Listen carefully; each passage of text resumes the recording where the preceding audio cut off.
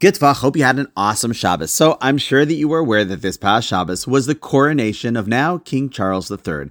And of course, being Shabbos, I didn't watch it on television. Although, actually, come to think of it, if it wasn't Shabbos, I also wouldn't watch it on TV because we don't have one. However, while I didn't watch it, we did say a blessing on it in our shul. Now, you probably remember that famous blessing for the Tsar at the beginning of Fiddler on the Roof. May God bless and keep the Tsar far away from us.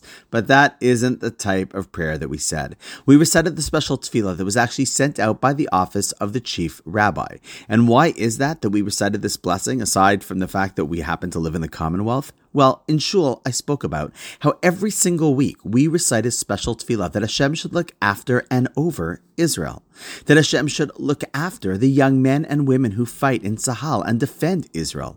And that Hashem look over and imbue our Canadian government leaders with the proper insight to lead our nation and also be good to our people. And so too on this occasion, the special tefillah offered speaks about how Hashem is ultimately the one who's in charge of who's established as monarch. And then we ask Hashem to give him the ability to also lead a way that represents freedom and righteousness and humanity.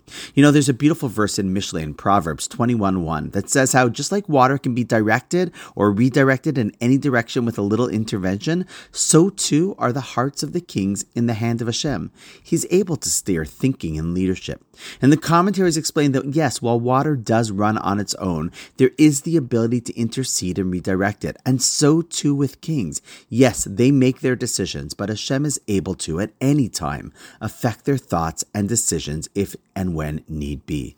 And so, as King Charles III starts his reign, may Hashem indeed enable him to make the right choices and lead with the same grace and dignity as his predecessor. And on that note, wishing you an awesome night. Mazel tov to him, and I look forward to seeing you tomorrow.